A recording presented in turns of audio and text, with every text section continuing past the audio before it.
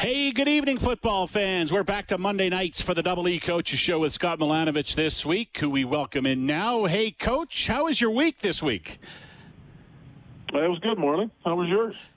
It was pretty good, thanks. The weather turned up here, though. We got a little snow the last couple of days, and the temperatures are starting to fall. So as the mention from Jiffy Lube goes, make sure you winterize and get ready for winter. You don't have to worry about that right now, do you?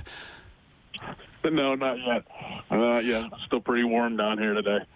I checked. I was watching the two NFL games a little bit on Sunday from Florida, and I checked the temperatures, and it was like 28 Celsius and 30 Celsius. So a little wind and rain, but still pretty hot. So you enjoy that weather, because soon enough you'll be up here once again, and you'll be playing fall football, which is the exciting time of the year. And it's kind of funny. Everyone talked about how they start to miss football more this season when Labor Day came and the weather started to change a little bit, because that's when everybody gets so excited about what lies ahead up here. And I guess it's just part of dealing with everything we're going through right now, is just dealing with no football.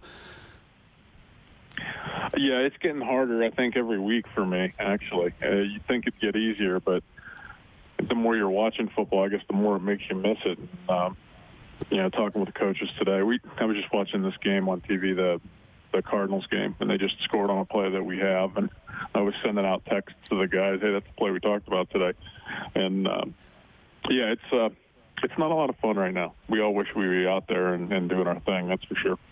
21-0 Cardinals lead the Dallas Cowboys, who are going without their quarterback now for the rest of the year with that injury to Prescott, which was pretty ugly. Yeah, I wondered when the NFL season started, and I don't watch a lot of U.S. college football. I do a little bit, but I wondered when it started how it would make me feel. It would be nice to see football, or if it would make me miss it more because I'm getting to see somebody else, look after football. And it depends on the day. I kind of feel both ways, and I guess it's nice to see it, but it kind of makes you sad that you don't get to take part in it, eh? Yeah, I think it's definitely a little bit of both. It's nice to be able to watch something because you miss it so bad, but it makes it even worse that you're not playing. So it's good to be able to watch some football. All right, we can talk about the Canadian Football League and the Double E Football Club. Last week we talked a lot about offense and what you have coming on the offensive side of the football. So tonight we're gonna go to the defensive side a little bit. And first off, Scott, it seemed right from the start when you got this job, you wanted Noel Thorpe as your defensive coordinator. Tell me about your relationship with him and why he is a fit for your staff. Yeah, I've known Noel for. Well, really since the same time I met Brock, that same year, my first year in Montreal, Noel was the special teams coordinator, so I got to know him there. Just a great teacher, well-spoken. He went on, of course, after that to be defensive coordinator for, I don't know, the last 10 or 15 years. He was always one of the hardest guys I ever had to scheme against. Especially his defenses in Montreal when he went back there as the coordinator. They were always so physical. Their linebackers would just punish the running backs, not only when they ran the ball, but when they'd pressure. I mean, they would just try to run them over. And it was just such a physical game, and he does such a nice job of keeping you off balance as a play call. When you're a coordinator and you call the plays offensively, you know the guys that are difficult to scheme against. And Noel was at the top of that list. So I had been trying to get him on my staff for years when I was in Toronto, and it just never worked out because he was always with somebody else, and this time it did, so we jumped at it. You can't really reinvent the wheel, but does he not come pretty close to doing that with some of the exotic formations and the different things he does with his defense? Yeah, I mean, the thing that he does is a little bit of everything. My first coordinator when I was in Toronto, Chris Jones, who was also on that staff in Montreal. And they're aggressive. They'll zero blitz you, but then they'll also drop 8 and play coverage. And they'll do things that, Chris used to call it the no-throw zone. So I'd say, Chris, nobody's covering the flat over here. It's the weak side. And he's like, well, I've schemed it. They don't throw it there. And I'm like, if they do throw it there, we're in trouble. Well, sure enough, they wouldn't. He would know by film study that that's just not part of what they do. And Noel's the same way, where he'll do some things maybe that are a little bit different, but that's what you have to do in the CFL. If you just go out there and try to play sound NFL style of defense all the time with guys waggling and all those things going on, 5 receivers and everybody that can out. It's just almost impossible to stop people. So the best guys that do this now they think outside the box. They have pressures that are hard to pick up. They make it difficult on your quarterback to know what coverage they're in. Noel does all those things, and we're really lucky to have him. I'm really looking forward to what he can do with our defense. I talked to him a couple of months ago, and he talked about his style of defense, and he said, I said, the fans always want to see pressure, and he said that's a big part of what he does. It's no secret you have to have good pressure in the Canadian Football League, especially in a 3-down game to be successful, but there's a big difference between talking about it and trying it and being able to create it in different ways. And I think looking back to what Noel did with his defenses in Ottawa last year and in Montreal in years previous is that's what he does. It's all sorts of pressure straight up the front, from the side, disguised pressure, whatever. He always seems to give the quarterback some issues. Yeah, there's no question. I mean, he'll blitz you, and he'll do blitz personnel groups that most defensive coordinators in our league won't do. So a lot of teams, you get into 2 tight end sets, they won't pressure it, but Noel still will, and that's something you have to consider. He's got a whole 3-down package and all the twisting and the pressures that come in the interior. And then, we're fortunate, or at least if we're able to re-sign the guys that we've had, we've got a really good front 4. And those guys, when they can rush the passer without having to do any of those things, that's where your turnovers come in, because now you can play some zone behind it, and all your DBs are looking at the quarterback, and he has to unload it. So I think you need to have all those things. I don't think you can just be a pressure guy or just be a cover guy or just be a 4-down guy. I think you need to, nowadays in the CFL especially, where it's so difficult defensively, you've got to be able to have a little bit of everything to keep them off balance. All right, you mentioned some of the D-line guys. We'll get to those guys in a second when we talk a little bit more about personnel. I want to ask you, you are head coach and offensive coordinator, so obviously you have a very full plate. What kind of role do you take as head coach with the defense? How involved are you, and let's maybe break this down into 2 parts, how involved are you with the defense during the week, and then how involved are you with the defense on game day?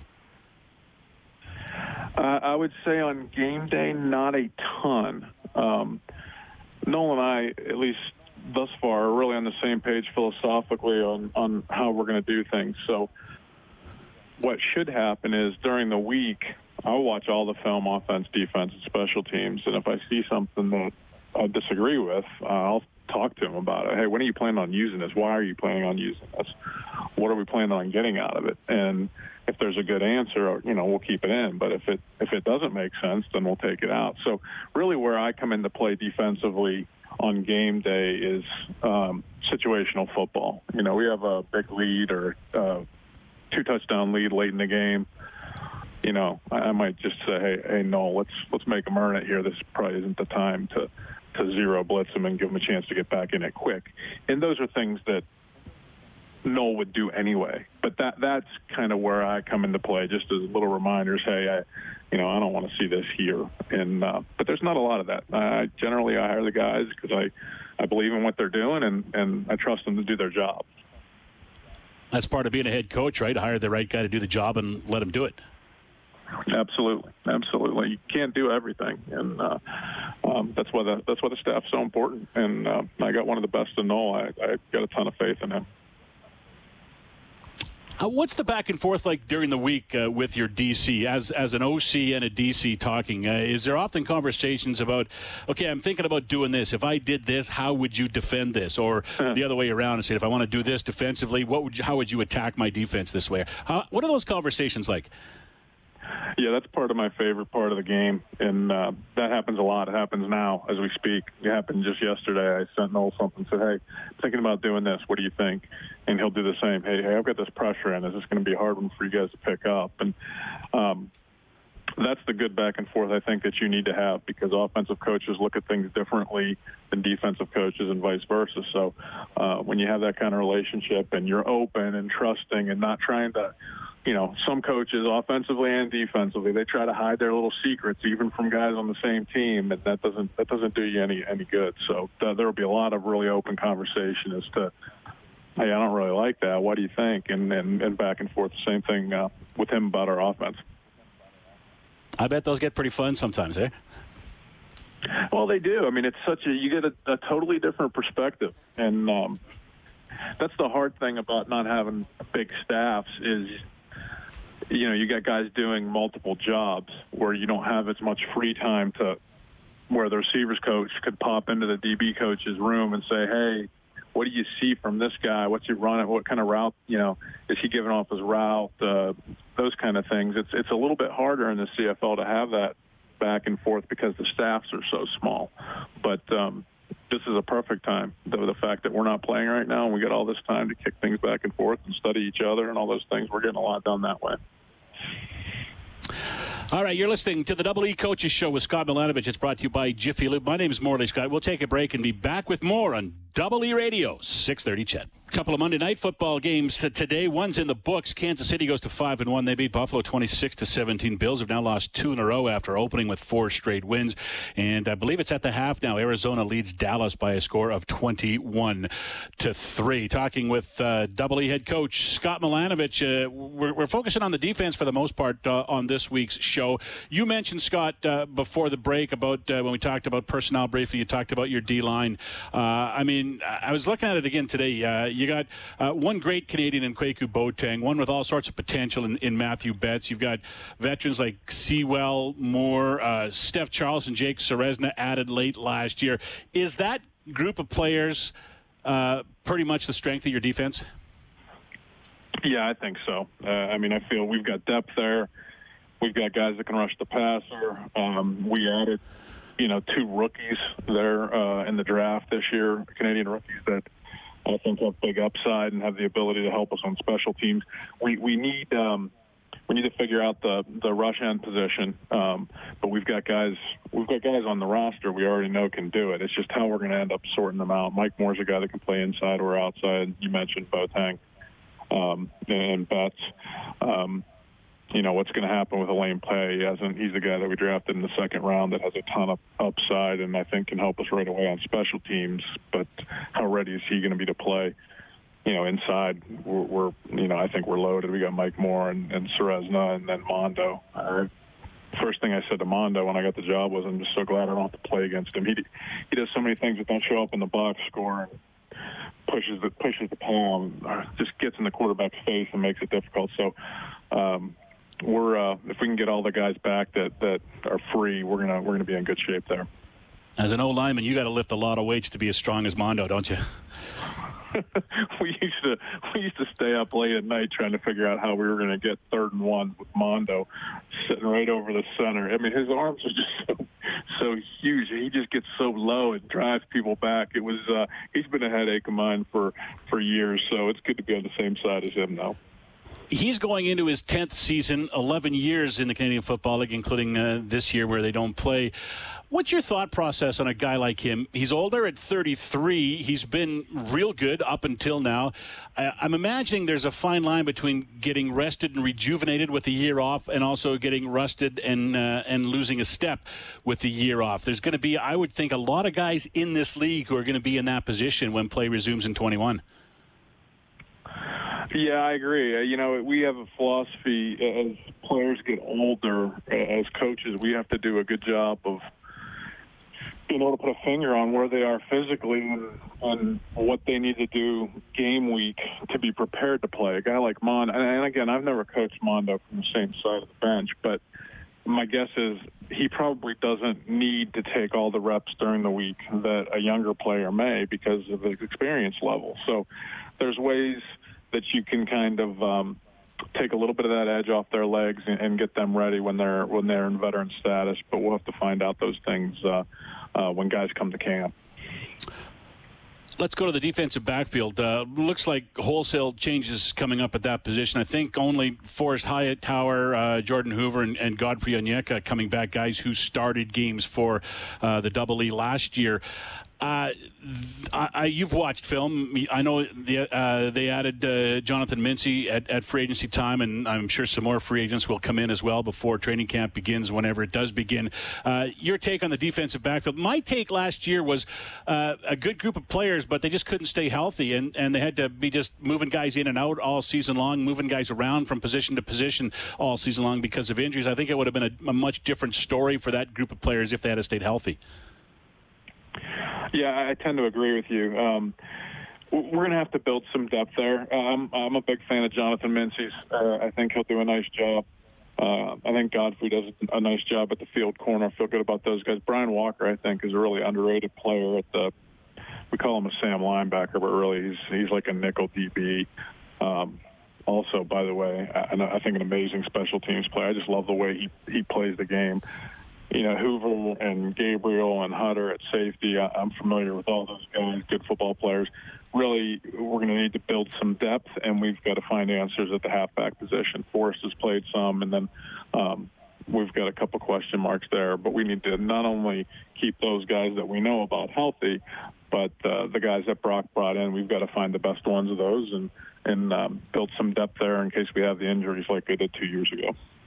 All right, we got about 90 seconds here, Scott. Tell me about the linebacking core. It's going to be the third year in a row a middle linebacker with a change at the middle linebacker spot from J.C. Sherritt to Larry Dean to Justin Tuggle. And again, all these talks of players is with the asterisk because we don't know what the contract situations are going to be going forward. But assuming Justin Tuggle's the guy, how difficult is that on the linebacking core to keep moving in new middle linebackers year after year after year?